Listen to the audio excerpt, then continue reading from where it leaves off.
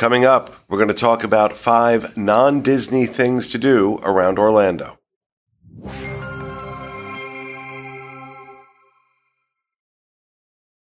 Hello, everyone, and welcome to this week's episode of the Moving to Orlando show. Coming to you from the Bob Varley studio in Orlando, Florida. I'm your host and realtor, Pete Werner, joined by my fellow realtors, Danielle George. Hello. And Drake Shadwell. Hey, everybody. And before we get started, just a reminder, if you are interested in purchasing a home in the Central Florida area, head over to movingtoorlando.com and fill out the contact form, or you can send us an email, admin, A-D-M-I-N, at movingtoorlando.com. And one of these great guys, or Sean Falk or Ruben Colon, who are on vacation right now, can help you out. And also, while you're here, do me a favor. Hit that thumbs up button and hit that subscribe button. Okay, that really helps us out with YouTube. But anyway, now that we got that out of the way, we want to talk about 5 non-Disney things to do around Orlando. Obviously, because of my affiliation with my other business, which is Dreams Unlimited Travel, the Diz Unplugged podcast, all revolving around Disney. A lot of our audience really wants to move here to be closer to the parks. But there is more to do in this area than just Disney. And of course, I got to stay on brand here. The first thing on my list is Universal and SeaWorld.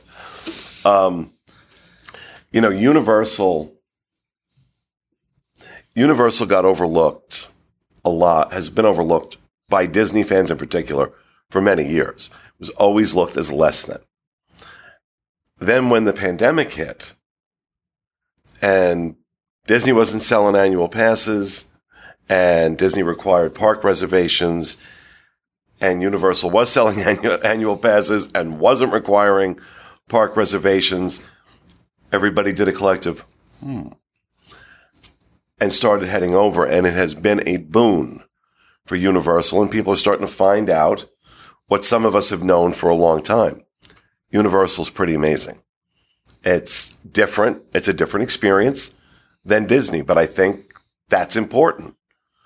And if you think their theme parks, their resorts, City Walk, dining, all that stuff is good now, wait until Epic Universe opens. They are building actively right now another theme park. And I think this one's, I'm very excited. And again, I forget to introduce our producer. Oh, hi. Craig Williams, of course, who is also the host of our Universal podcast. So he can certainly weigh in on any of this because he lives here and he moved here for the same reason a lot of you are moving here. The reason I moved here. But it's been an interesting ride this past year with Universal. Yeah, as you already mentioned, it got a lot of new eyes on it because of how open and accessible they made it during the entire pandemic. Not always for the best, but you know what? It opened up quickly, not cutting back on annual passes, being a little bit better with their capacity and saying, come on in. It's made it really enjoyable for a lot of locals who were missing the theme park magic without, it was a nice trade-off. But I think even beyond the parks, if you're not interested in the rides and stuff, take advantage of the fact at Universal that after 6, it is free parking for City Walk. So that gives you a place where you can go and you can walk their short little lap that they have. But there's lots of dining and, you can go to the movies there. Their theater is really awesome. There's still enough to do without giving in and going into the Universal parks. But once you go in those too, you're going to find out that, it's pretty cool too. They've got a lot going for it. We were just over there last night. I've got family in town, and we had dinner over at the kitchen. At the Hard Rock Hotel. And it has been a while since I've been in that hotel. And I walked in. And first of all, the service in that hotel, from valet to the restaurant, I was blown away. Blown away. Like to the point where I start, and this sounds really arrogant, and I don't mean it to come out like this, but I started wondering, like, do they know who I am? And like, no, they didn't. Well, actually, the valet did. But he said it at the end. He's like, you look really familiar. I'm like, YouTube. He's like, oh, that's right. Yeah. But we had a wonderful meal. It's a gorgeous hotel. And that's not my favorite. My favorite hotel at Universal, arguably my favorite hotel in Orlando, Portofino Bay. These hotels are run by Lowe's. Lowe's runs a very good hotel. They know what they're doing. And Portofino's my heart. I love that. But yeah, I mean, and then there's SeaWorld. Yeah. Actually, before we finish with Universal, I will say Volcano Bay is arguably the best water park in Orlando. Thank you for calling it a water park. It's what else would it be? They call it a park. No. They drop the water and they call it a theme park. We have three. No, you have 2 theme parks and a water park. Knock it off. Yeah, no, it's one of my favorite. I love the virtual lines that they have for the rides, so you can still, go around the lazy river while you're waiting to go on one of the rides. But they were doing that before pandemic, weren't they? The virtual lines. Yeah. They developed it starting with Jimmy Fallon and Fast and Furious and Volcano Bay, and something they've dabbled in, not like Disney that just went like all pretty in. prescient. Yeah, pretty prescient. I'm not gonna Disney bash right now, but so Universal. Do you have anything you want to add about Universal? I was just going to let's talk about, theme parks in general. This whole first category is just kind of boggles your mind that Orlando has so many really large theme parks that, they are anywhere else. They would be like the thing that a town would have. And we have SeaWorld, we have Universal, we have Disney. There are so many that are in such a large area that are competing with each other, and that competition benefits us. I've said that many, many times. Yeah, fight it out, guys. We're enjoying what you're doing. Yeah.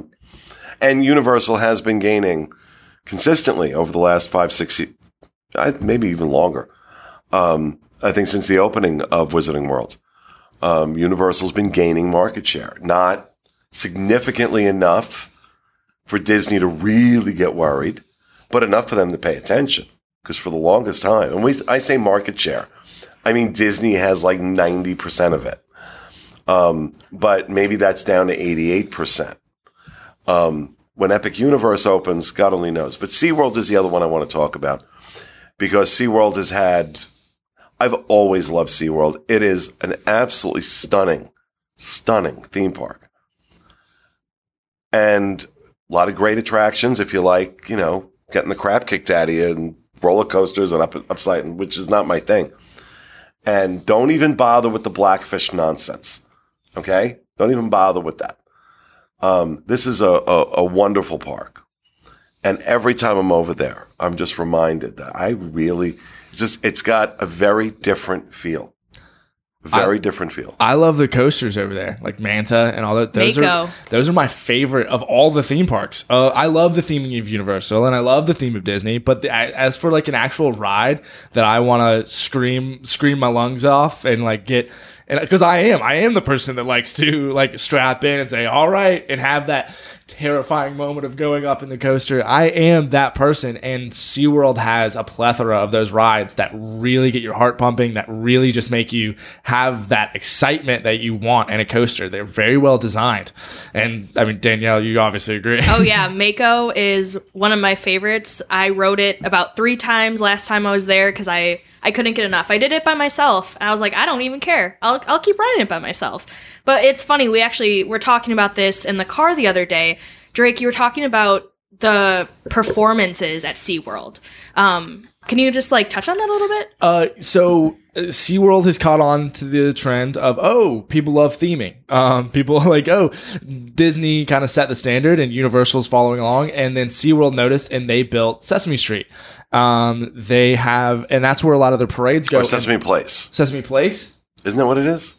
Sesame Place, I believe, is the theme park. That's is the theme park. Okay. North. Yeah. Yeah, they partnered with Sesame Street to build a land in SeaWorld. That is Sesame Street themed. And that is where they have parades come through, and the dancers there are phenomenal. Like, the parades in some of the other parks are very over the top. The costumes are amazing. They're visually stunning.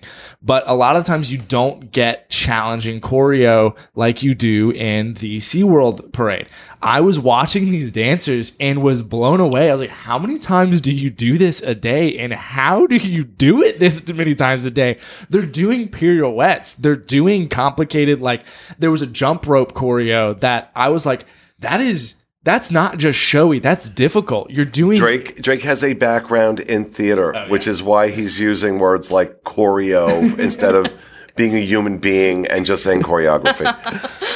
The way they moved, I could tell that these were, and Disney hires really good dancers, but I've always felt like unless you're in an equity show, which is different, that they're not using a lot of their dancers to their full potential. Equity being the union. Thank you. That covers entertainers. Yeah. And SeaWorld takes these, a lot of times the same dancers, and gives them choreography that is pushing them to their full potential, and it shows. I mean, and I know some of those dancers, they're happy about it. They like the fact that they get to dance these really fun, really cool dances.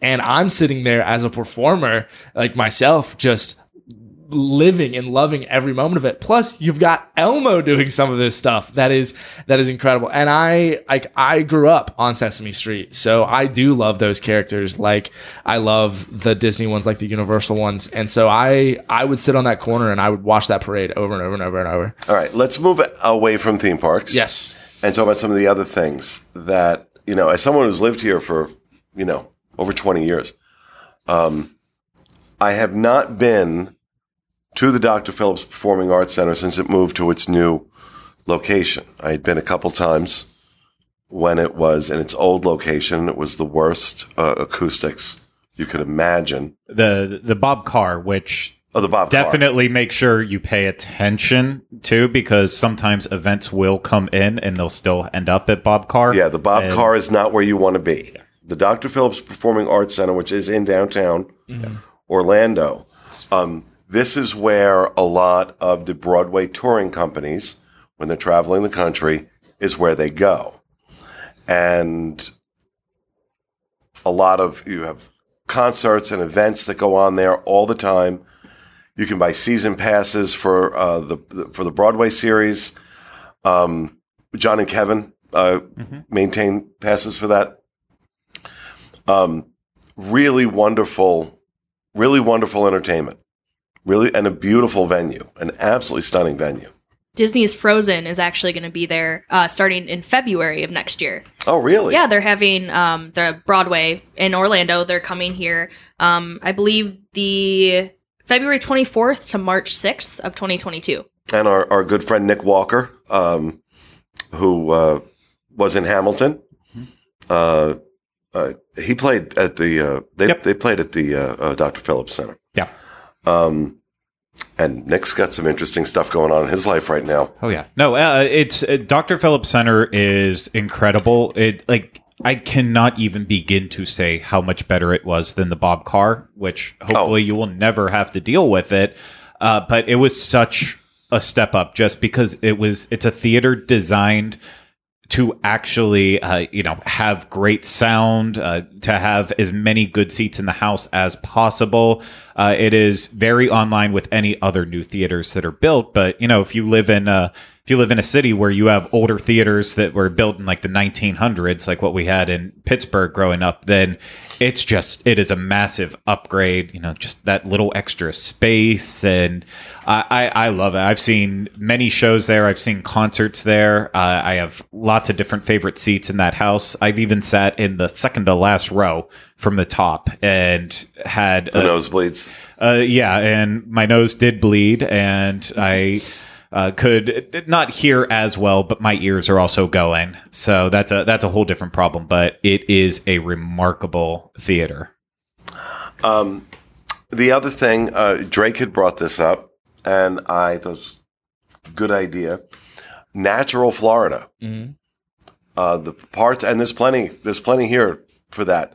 The parts of Florida that haven't been developed into new build communities, theme parks, restaurants, strip malls. One of my personal favorites, I just have some really wonderful memories there, is Wekiva Springs. This is a natural spring. This is you can take canoe rides down. You can also, this is where manatees, if you want to see manatees, this is where manatees show up because of the warm water. Absolutely beautiful. But it's also nature, and, me and nature. But I have had some really wonderful experiences over there. Me and nature get along just fine, and I'm more of an indoor boy. Yeah. So I took a trip out to the two places that I can recommend it's another place to swim with manatees, and it's about an hour away. And I think I didn't realize I like swimming with manatees as much as I did. But you're underwater and you'll be looking and you'll be like, where are they? And then all of a sudden you're still, and you kind of just get this feeling of like something is close by, and you look to your right and there's this, manatees are huge and they're just cruising by like it's no big deal. And it was a really cool experience for me, and like 10 of my friends just went out and had a really nice just afternoon trip. That was, well, they call them sea cows, as opposed to me when I swim, and they call me sea elephant. And they're the most gentle creatures. Mm-hmm. The most gentle creatures. Don't reach out and touch them. They'll tell you all about it. Like, they can come up to you, but just be mindful of it. But go and check them out. Go and say hello. I got to pop my drone up and kind of look from above, and they're everywhere. And it's just really cool to have those places that still respect the nature, let you be a part of it, but respect their space. Yeah. There's a place just about an hour and a half away from here, closer to Tampa, called Crystal River, where you can actually swim with them in their natural habitat right by the coast. It was only about $65. And I thought that wasn't too bad for an almost 2-hour experience. Yeah. I mean, there are like original roadside attractions like Gatorland that are still here and still popular. Popular in a much more limited sense than maybe Walt Disney World or Universal. They pay the bills. What's that? They get their bills paid. They get their bills paid. You mentioned an alpaca farm. There's an alpaca farm. I think it's called Luna Farms.